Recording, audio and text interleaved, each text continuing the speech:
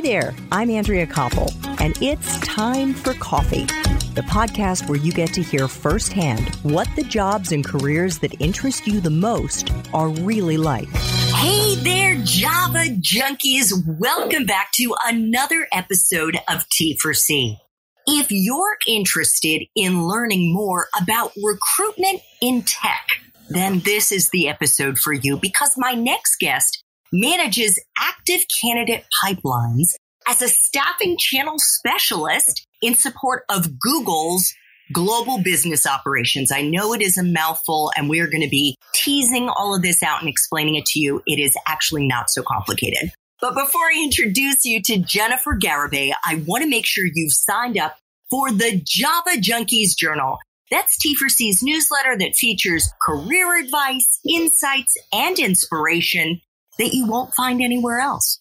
Just head over to the Time for Coffee website at time4coffee.org, and the sign-up box is right there.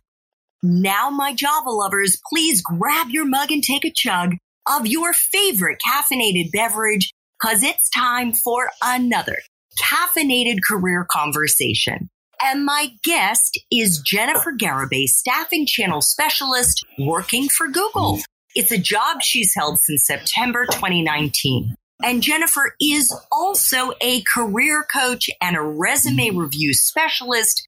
That's a side hustle that she formalized in November of 2020 because, let's face it, folks, Jennifer gets to see a ton of resumes in her job. And as she says on her website, to compete in this virtual climate, you need an impeccable resume and a standout LinkedIn profile. We are going to be digging into that. Do not worry. Prior to this role, Jennifer was the operations and project manager at High Profile Promotions, where she managed and coordinated a revolving staff of over 30 individual contractors, and she handled all hiring needs. Before joining High Profile Promotions, where she worked for 6 years, Jennifer was a property manager at Premier Ruidoso Cabins, where she worked full-time while she also attended college full-time. Jennifer, welcome to Time for Coffee. Are you caffeinated and ready to go? Always caffeinated and ready to go. Let's do it.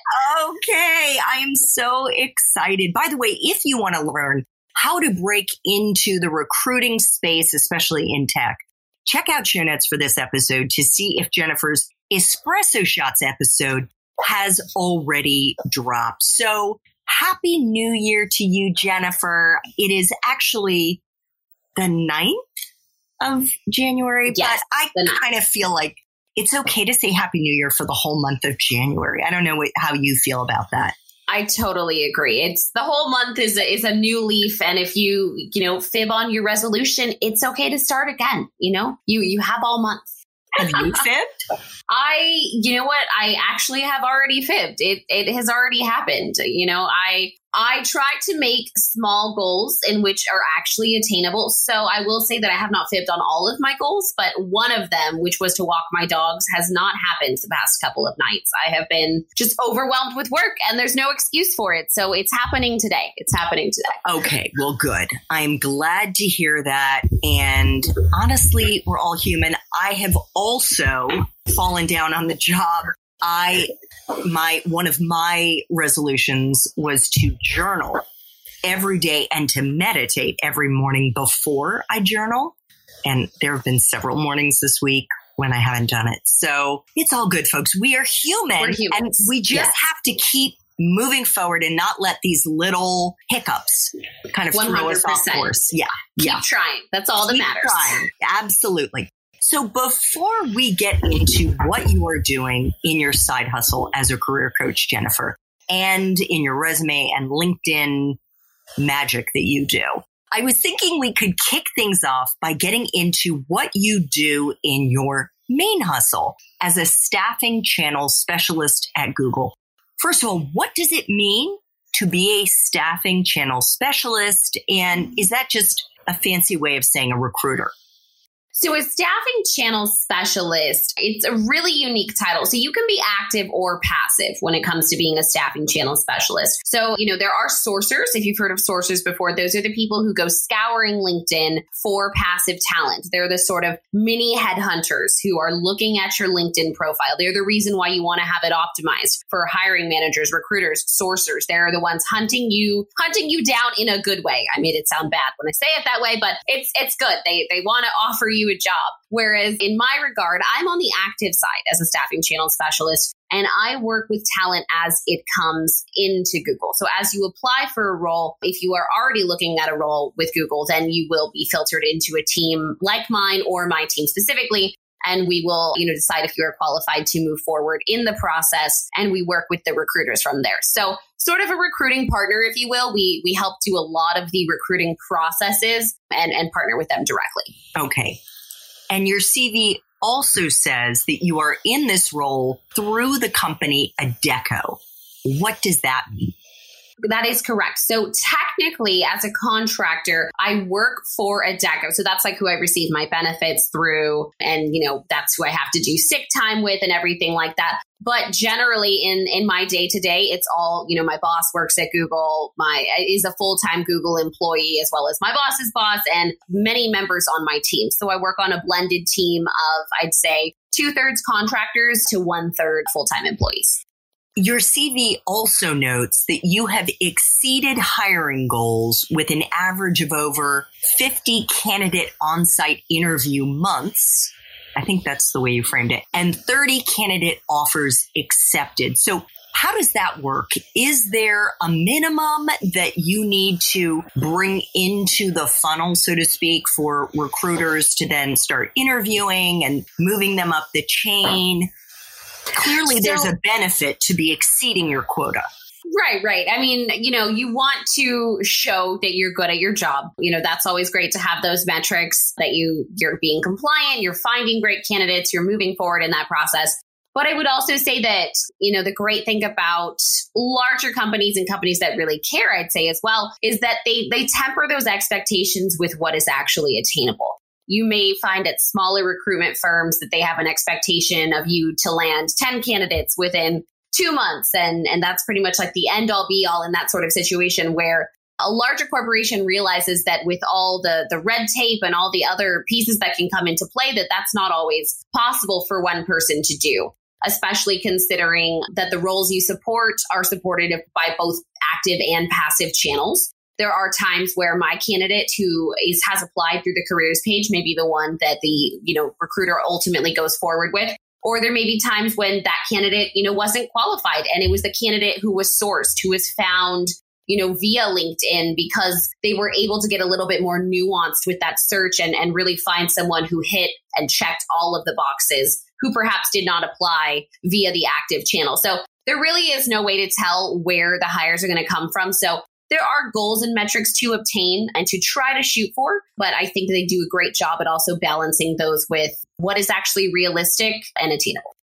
What is the time frame usually, Jennifer, between when a job is posted at Google and when the offer goes out? And I'm guessing that it depends on the department. 100%. It can definitely depend on the department as well as how urgent the hiring need is. If you need support for a new manager for, a branch or a new arm that's completely being built out. There's new aspects of tech companies all the time. We get new products like Nest or Google Fi or all these other things. And, they have to be built out somehow. They have to find staff somewhere. So, gradually over time, those teams are going to grow. And that is a vital part of that process. Okay. So for an urgent hiring, what is the usual time frame? I would say that can vary as well. Urgent hiring can be anywhere from a month, I'd say, to 2 months. But you can have slower roles that can stay up for 6 months. There have been times where you can't find that niche candidate in a day, in a month, in any sort of given time frame because they're so niche. And that's really where sourcers come into play. So yeah, you were right. You hit the nail on the head in saying that it varies completely from team to team. But I'd say that those urgent ones are going to be the ones that get the gets seen the most quickly, obviously, as those teams are being built out the most quickly in those new areas. So thank you for that. What does it take, in your opinion, Jennifer, to be a top-notch recruiter and or staffing channel specialist? What qualities do you think are most important? So I would say that you definitely have to care. You have to have empathy. You have to really advocate for that candidate experience. You know, we oftentimes have candidates that we can't use for the particular role that we are looking at them for. And we really will try our best to find another home for them if possible. You know, perhaps they have operations experience and they're not right for my role, but I know of someone else who could potentially, you know, want to move forward with them. So we really try to do that where at all possible. But at the same time, these are rather large teams and lots of jobs available. So there's many times where I may not know of something that could be a good fit simply because there's so many jobs. So we try our best to take care of that and the candidates in that way. But sometimes things do fall through the crack in that sense. I would say additionally, you really want to have the logistics side, operations side, and really know how to handle projects, deal with project management, and see things through process, because there's going to be many balls to juggle at any sort of time. You know, you're going to be supporting maybe 40 roles and have many meetings in a day on top of personal things within work. And by personal, I mean, you have the ability to work on projects and ways to improve your team and things like that. So all within a given week, and it can be overwhelming in that sense. So you really need to know what to focus on when, so that you can just do your job well and efficiently. Terrific. So what are all of your job responsibilities? And take us into a typical day on the job. I know now you're working remotely, but before COVID hit, you had about, I think, 6 months or so where you were actually working in the Google offices in Austin. Correct. So I would say typical day, and I'll include some of the mundane stuff just because it is kind of interesting. Even though it's mundane at Google, it's a little bit more interesting. But, you know, we are very privileged and blessed, even with the Austin traffic, to have a shuttle. So I would start my day off, you know, driving to the bus stop, which was only about 2 minutes away from my house. I was just very fortunate to live close to one of the Google bus stops. Not everyone is that fortunate. Some people have to drive maybe 20 minutes to get to it, but I only live 2 minutes away.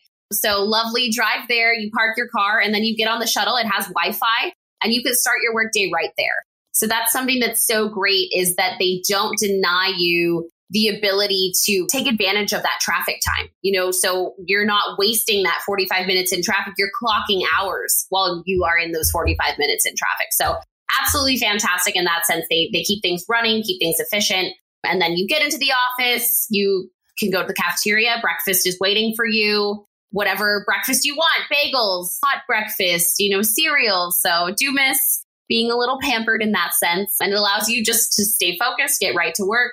Usually a morning full of meetings, of collaborating on projects, working with your manager, maybe some mentorship going on there, usually weekly meetings with your manager to assess your goals. And then just working on candidates, usually most of the afternoon, screening resumes and working with them potentially on a more one-on-one basis.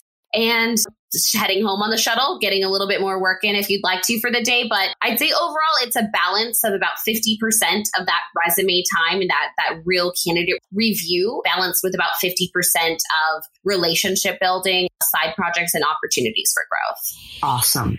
So when you say resume review, what does that actually look like? I mentioned, I think it was in this episode, that you have reviewed over 40,000 resumes. That is a heck of a lot. And I know that that includes your time prior to coming to Adecco. But what does it look like? Are you sitting there with the paper printout in your hands? Are you looking at them on the computer screen? What's that process like? So that process is viewing PDFs on the computer. And so that is one reason why I always push for people to usually submit in PDF format, because that is the way that we look at them. Everything's converted into the PDF in the end. But if you had it in a Word file originally, sometimes it can get compressed or get wonky. But yeah, it's mostly e-reading, I would say, as we read these resumes online. And what are you looking for? Within my role at Google, we're looking at the minimum qualifications for the role, really looking to assess, do you have what we're looking for, or what the hiring manager is looking for, rather, as they've described it to the recruiter and the recruiting team, and really getting into those nuances, but staying true to the minimum qualifications. It's a hard line to walk, because it's minimum qualifications, but it's also knowing what the hiring manager wants. And sometimes those two ideas don't meet. And then sometimes you need to go back to the drawing board to reassess what those minimum qualifications are to really get what the hiring manager wants in a candidate. So I can say, just speaking from my experience in 3 other industries, that often you had a situation where the job description was written by committee, and the wording in the job description was lingo that was insider lingo to that industry and sometimes to that company. How does it work at Google?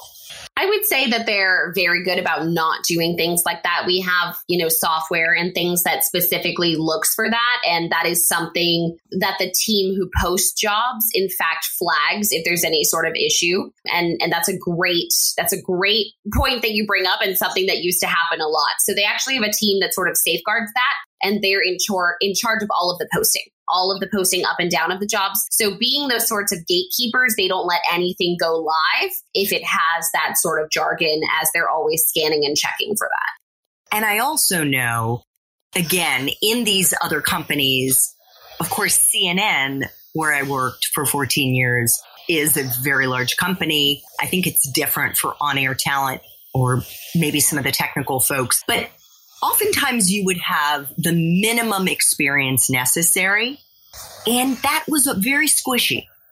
I think that also becomes a hiccup for some college students who are looking for those entry-level jobs and get very thrown off by especially minimum 1 to 3 years experience. And they're thinking but I've been in college and I've worked, maybe they work part-time jobs, maybe they bartended, maybe they did some work within the real estate sector, whatever it is, but they don't see how skills are transferable. Right. And transferable skills are all around you. I would not underestimate your experiences and what you can say you've done. Oftentimes when I talk to my clients, they don't fully understand what project management is. And so I like to go over what project management is, because sure, there's technical project managers and they make it sound all scary, and this big fancy title. But project management is taking something from that initial thought kernel of, I want to do something, like I want to run a lemonade stand. If you know how to plan how many lemons, how many cups, how many sugar, you're going to build the stand. Where am I going to set it up? When am I going to set it up? What are my business goals? How am I going to do this? How are we going to advertise? How are we going to execute? And then actually executing it.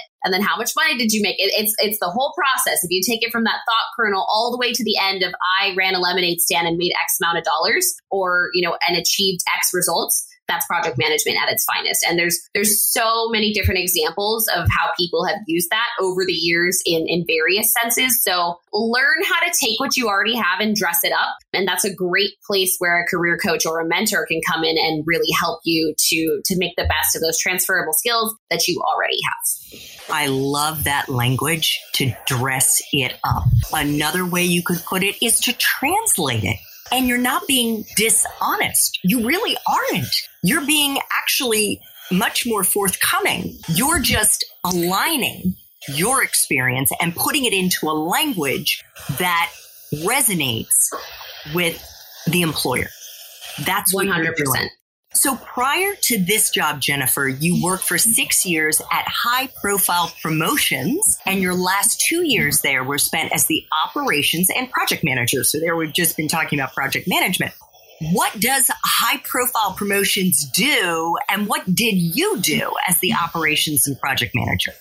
So High Profile Promotions is a brand representative company. So they work with brand ambassadors, brand representatives to, give brands an edge and represent them in social settings, corporate settings, and at events. So I ran a team of 30 to 40, and I say 30 to 40 because my market wasn't as big, but some of the other markets may have 200, plus employees. Being a smaller region though in El Paso, I ran a revolving staff of 30 to 40 individual contractors, and we did major promotions for Crown Royals, Jack Daniels, Grey Goose, other major liquor companies of the sort, representing, pushing their brand and helping to promote their products within liquor stores, grocery stores, and things like that. So I worked directly with getting those set up, hiring the staff, training the staff, placing them, making sure they're doing everything they need to be, polishing their work, making sure the clients have all the information they need about their products, their sales, and just sort of an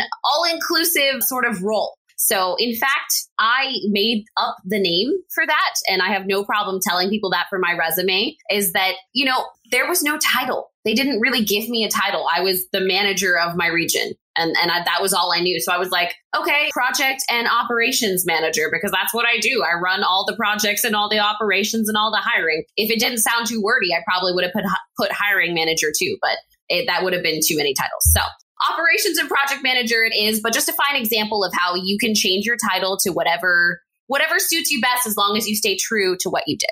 So even though this is an audio podcast that you're listening to, I can see Jennifer. I'm giving her a little heart sign with my hands, because what she just explained there is exactly what we were just talking about.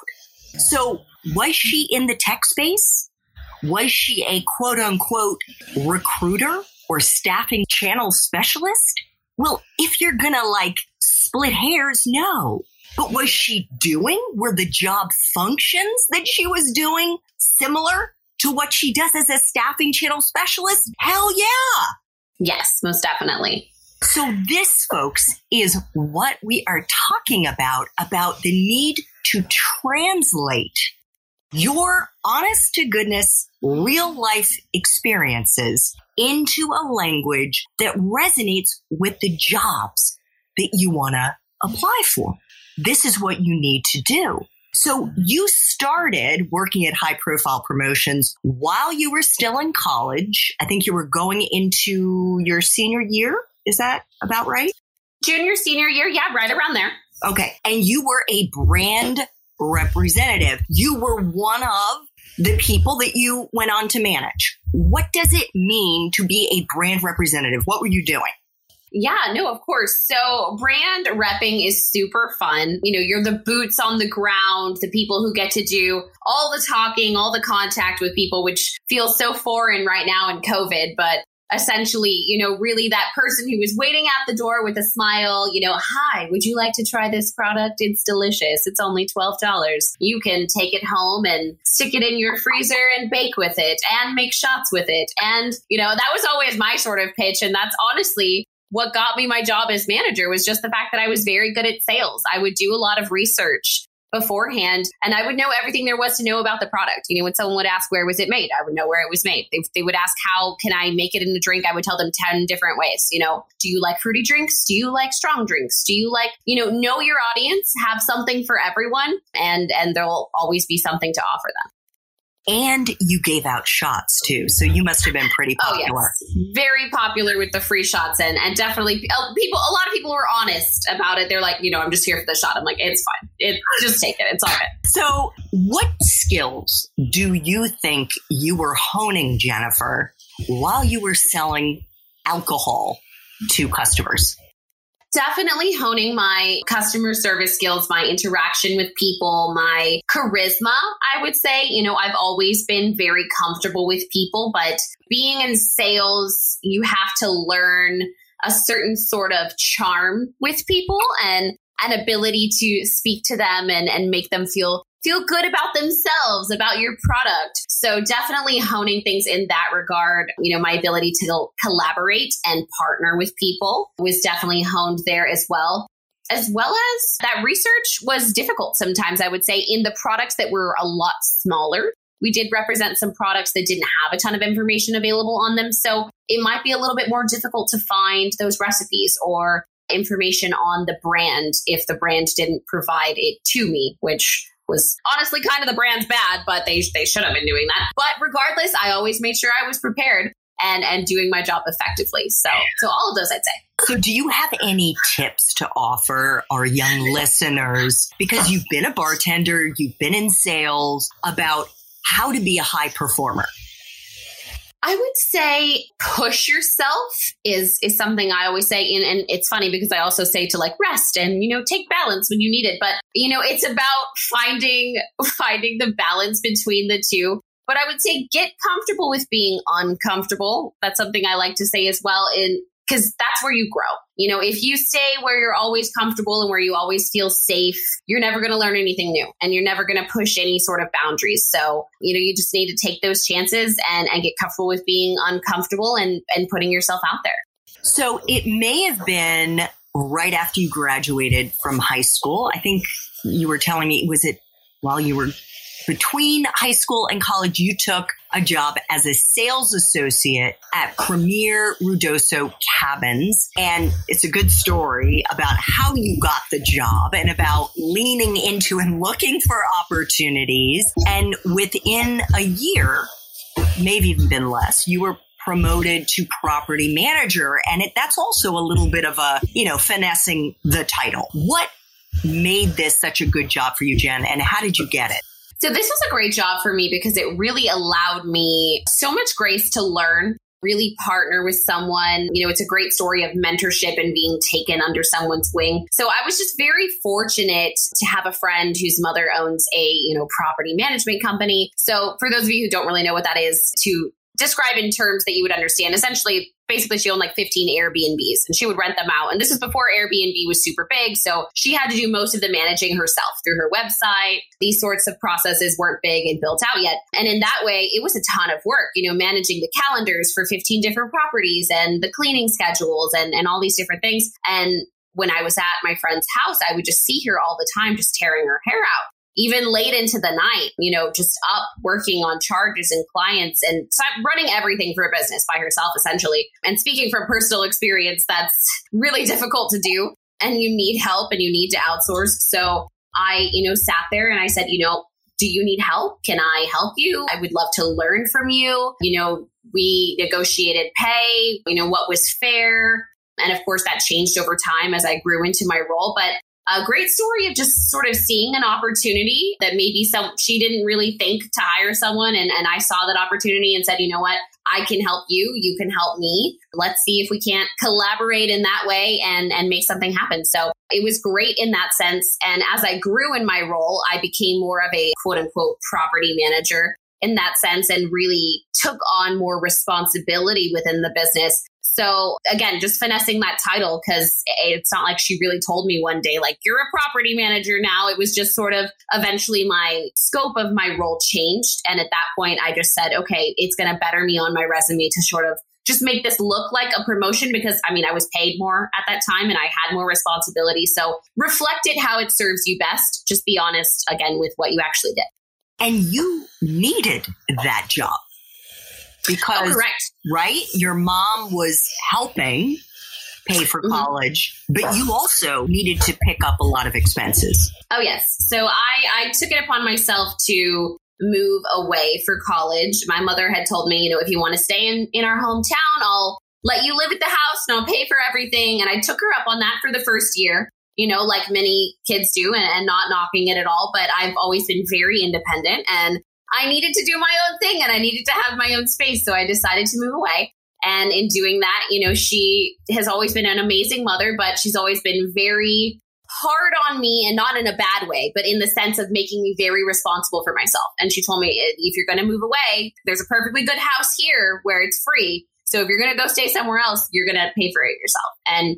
And I decided that's what I wanted to do. So I had to work full time while going to school full time in order to afford my, my rent, my bills, my car, my insurance, my expenses, etc. But was very fortunate not to have to pay for college and was able to graduate debt free after, my mom paying for school and me paying for everything else and working my butt off. Amazing. Congratulations. I want to just make one final point before we move on to when you were in college. And that's a super quick question. But I would say, and I don't think you would disagree with me, Jen, that on the surface, none of the jobs that you had from the time that you were in school to the time that you went to Adecco and working at Google would necessarily be considered what we would say is a super sexy job. Like, ooh, oh my God, like you worked where? What most college students would claim as like a dream job or a dream internship. But I have no doubt at all that you learned an incredible amount.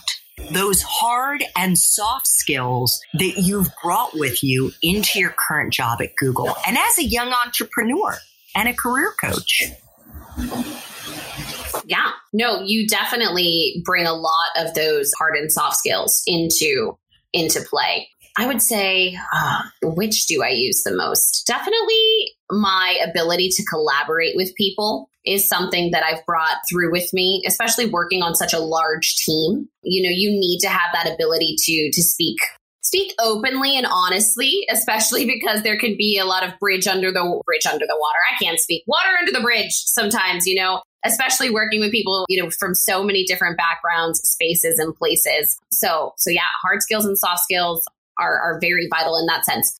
I'm going to actually jump in here because I think it's so close to you that you don't even see it. It's like such a part of your DNA and who you are that you don't recognize just how special you are. And that is the grit, the perseverance, the hard work, the hustle that you already have under your belt and had under your belt by the time you graduated from college. Because let's face it, many college students do not have to work. They don't have to hold down a full-time job, you know, or a part-time job. They're thinking about, you know, okay, an unpaid internship. That's fine. I can do that. And that was me, Jen. I did have a part-time job in school because I wanted some extra spend money, but I didn't have to have a full-time job, and I didn't have to get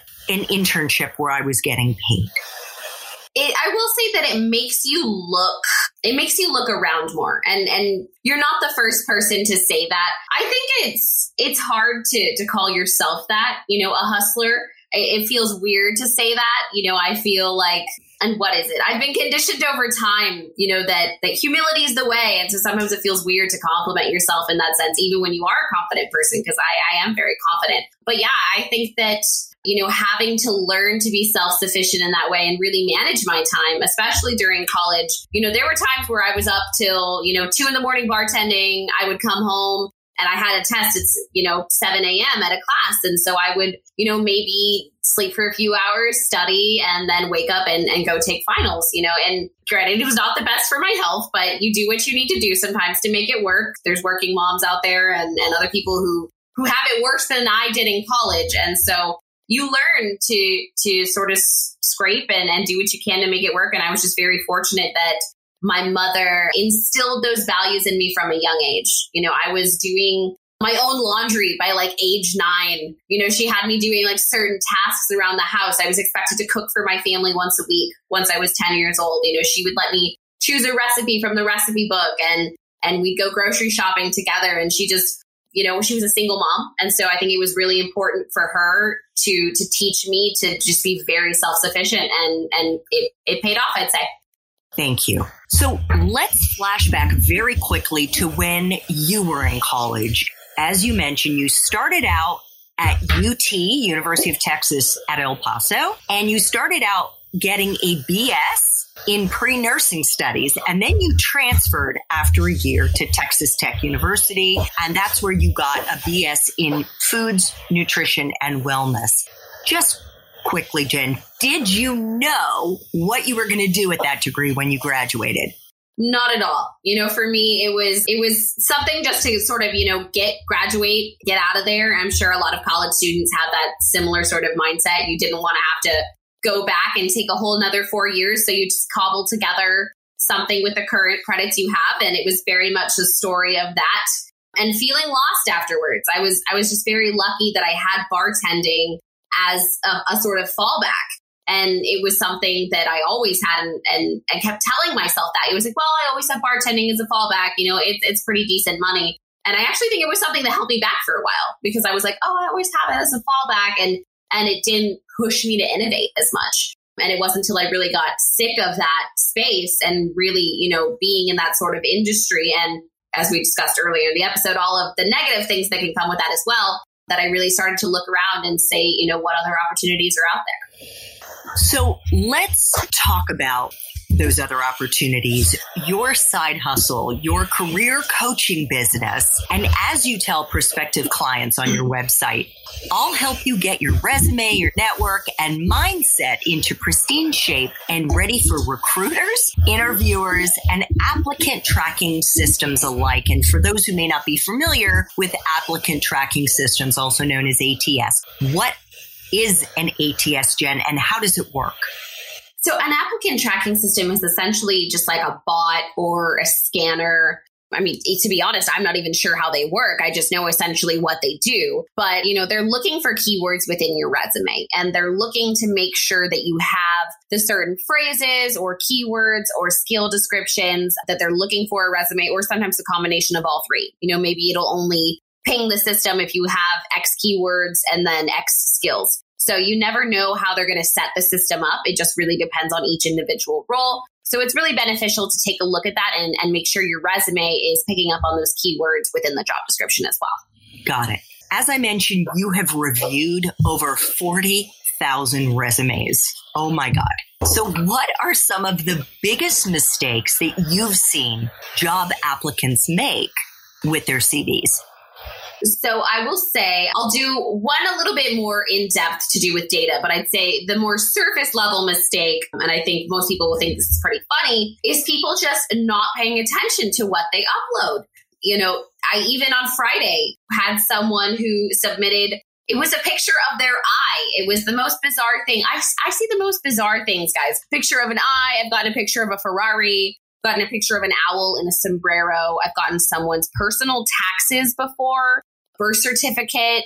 So most of the time I have a feeling, just as we all do, you download your resume to your computer, right? You download the file and then you re-upload as you submit things. So just be extra careful that file that you're uploading is actually the file that you think you're uploading, because if it is not your resume, unfortunately, you're not going to get very far.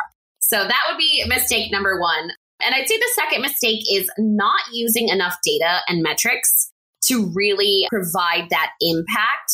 And this is something I was guilty of before I really came to Google as well. A lot of people don't know that is something, that people want to see. And so really include hard figures to represent what you've done.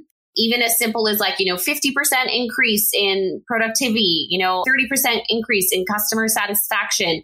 And there's great ways to make your own data via surveys with your customers and clients and even students. You can, send out Google Forms to the club you manage, any sort of thing like that you're involved with. There's ways to collect data, and feel free to get in touch with me for more ideas or information if you need something.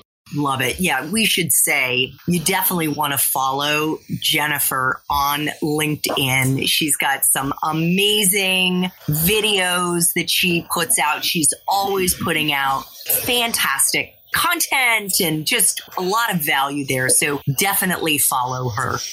You also help job seekers optimize their LinkedIn profile. What do we mean when we say optimize?